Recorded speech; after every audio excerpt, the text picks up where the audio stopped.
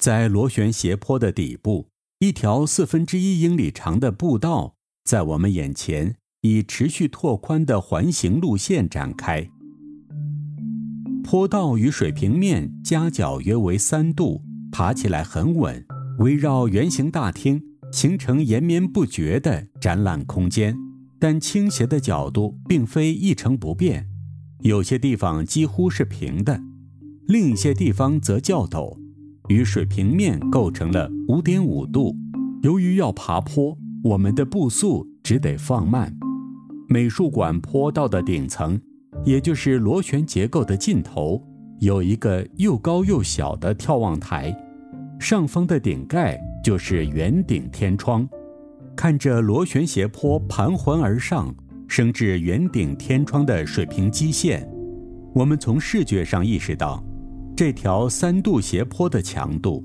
此时此刻，我们尤其感受到螺旋斜坡的能量和它的遏制。下面几层坡道的天花板离地约9英尺高，顶层的天花板则是朝着圆顶天窗敞开。爬上坡道的最高层，可以发现这里的天花板的高度有明显的不同。在坡度的起始很开阔，而末端则较狭隘。圆顶天窗拘束着螺旋斜坡的能量。地面不光随着坡度上升，也微微朝着展厅的墙壁倾斜。地面倾斜度完全是为了配合整个空间的手工质感。你会注意到地面的凹坑，这些是布展过程中锚固雕像的痕迹。如果雕像不这样固定，斜坡上人们脚步的震动会导致作品慢慢离开原位，就像海上缓慢漂浮的冰川。坡道的第1、2层采用了垂直墙壁，但到了第3层，墙壁开始呈现105度的后倾，倾斜度类似艺术家的画架。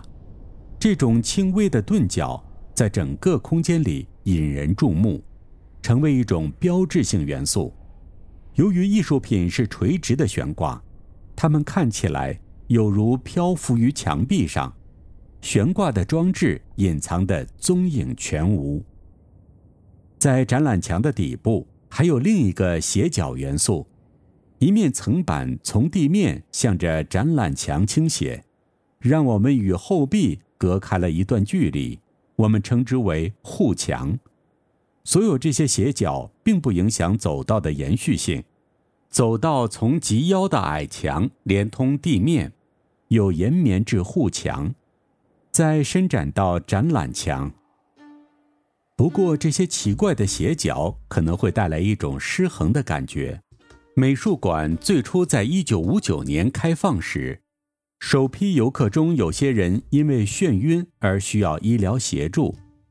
直至今日，还有一些人感到被曲线和斜角包围。Frank Lloyd Wright 弗兰克·劳埃德·赖特甚至写道，整个建筑要么让你手足无措，要么与你一直以来的幻想不谋而合。在这个空间里，你的眼睛会对你施展幻术，貌似未对齐的物品会随着你在空间里视角的转变而逐渐对齐。在我们移动的过程中，我们的身体需要不断适应周围的各种斜角。